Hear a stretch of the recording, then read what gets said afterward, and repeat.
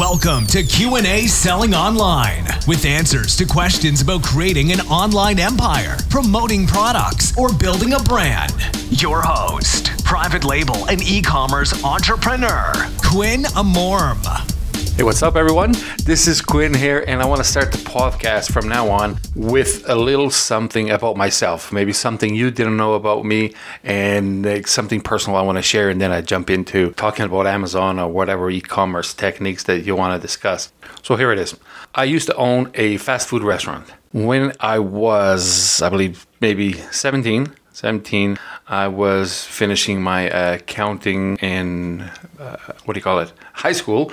See, it's been so long ago that I couldn't even remember the word high school. So in high school, I studied in Europe, in Portugal, and grade 10, 11, and 12, you decide what you're going to do for the future. And because I didn't care too much about studies, I asked my sister, and she decided for me, and she enrolled me into accounting, economics, and financial calculation. So for somebody that didn't like math, that made a lot of sense to me. Of course, that's sarcasm. But at the age of 17, I wanted to, I'm done with grade 12, 17, 18. I didn't want to continue studying anymore. I wanted to be a business person. My mom was a business person. She had a bunch of stores. I wanted a fast food restaurant that was local in my town. And anyway, I ended up getting it. And I started, running that business, which I did for several years. And then I ended up selling it. And it did teach me a lot of lessons. One of them was that I wasn't ready because, what I would do was there was some days that I would make a lot of money. And all that money would go in my pocket because I was the 17, 18-year-old that at the time all I wanted was motorcycles. I had a few crotch rockets, and I would, like racing them in town, on highways, everywhere, in public places where I shouldn't. And then all my money would go for motorcycles, beer, and tickets. So anyway, that was it. I used to have fast food restaurants. We would make a lot of rotisserie chickens was like the number one, and pizzas to go. Anyway, now that I'm thinking about it and remembering those times, it was kind of a cool thing to have. I actually had a cook that was like my boss. She would tell me what to do and when to do it, and I had to obey because she was really good at what she did, but man, oh man, what a character. So anyway, let's talk about Amazon, and I want to tell you something that came up on a conversation today with somebody on Facebook. It was about the size of the images. So we were talking about the main image and how some people have on the thumbnail images show up bigger than others. So I've talked about that before, and we all know that if you want the thumbnail of your main image to show up big, you need to remove all the empty space around your product in that image. So if you have the image of your product and has a nice pure white background, you don't want that white to be over the size of the product, right? So the product is right in the middle of your picture.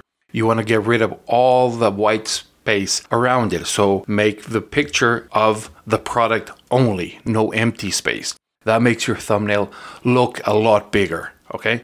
That is the technique to increase the thumbnail of your image. Now, when people open your listing, now all the images that you have will start to populate. And one of the things that came up on that conversation was the size of the images. And there was somebody very happy to announce that their images, they've been using 5,000 pixels by 5,000 pixels. In my opinion, that's insane. And I'm going to explain why. So Amazon recommends that you have over 1,000 by 1,000. And yes, that's because if you have an image that's over 1,000 pixels by 1,000, it activates a feature that allows people to zoom in and have a look at your image a little bit closer. Now, if you go to something like that other person had 5,000 by 5,000, Amazon has a safety feature. It's for SEO purposes. It's called lazy loading. What lazy loading does is when you open any page on the internet, lazy loading opens the things that are important first and holds back resources to open those. So holds back, for example, your main image. It will open blurred, right? It will be blurred for first few seconds while all the others are opening and the text and your enhanced content, all of that is opening. Your main image is blurred.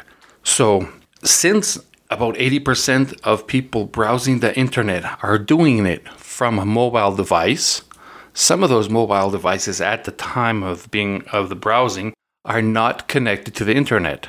So you know that the person that is on a cell phone has an internet connection that could be 3 megabytes per second, 6 or 10 megabytes per second, right?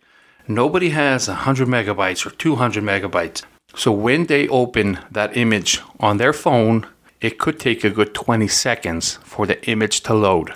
And let me tell you right now, the 20 seconds, you will lose a lot of customers. So if you have a 5,000 by 5,000 image, have a look at your conversion rate.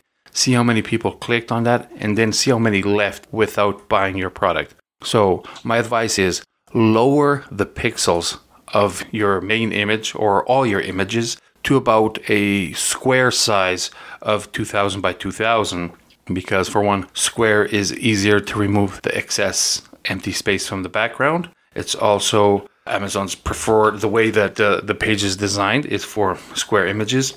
And the 2000 pixels allows a cell phone that's not connected to a Wi-Fi to open the image a little bit quicker.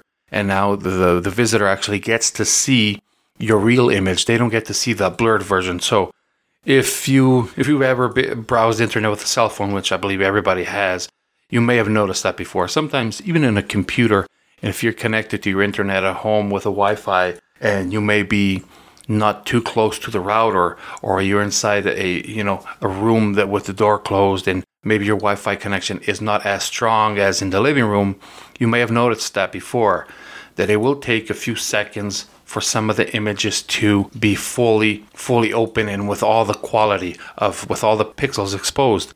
So that is my advice. I try to keep mine between 1500 and 2000 pixels per side.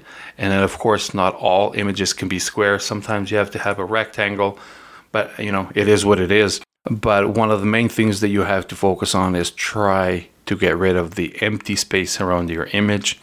And then the other one is make sure that you remember not everybody has 500 megabyte per second internet, right? Some people have, even at home, a lot less than that. So be considerate of those, and remember that just because they have a weak internet connection doesn't mean that they have a weak visa, right? And you want those sales and you want those conversions. So try to optimize your images the best you can, and never just trust my word or anybody's word. Do your own testing, right? If you have 4,000 by 4,000 images, check your conversion rate, write it down, and then test. Then do a 2,000 by 2,000, let it go for a week, measure the results, and see what the conversion rate of the before and after was. And then if it worked, there you go. Just in either case, let me know. Go to QASellingOnline.com. Click on the contact form. Let me know what happened. Did it work for you? Did it not work? Or what you think about it? Either way, always contact me. Remember, start grateful, stay positive, and always profit.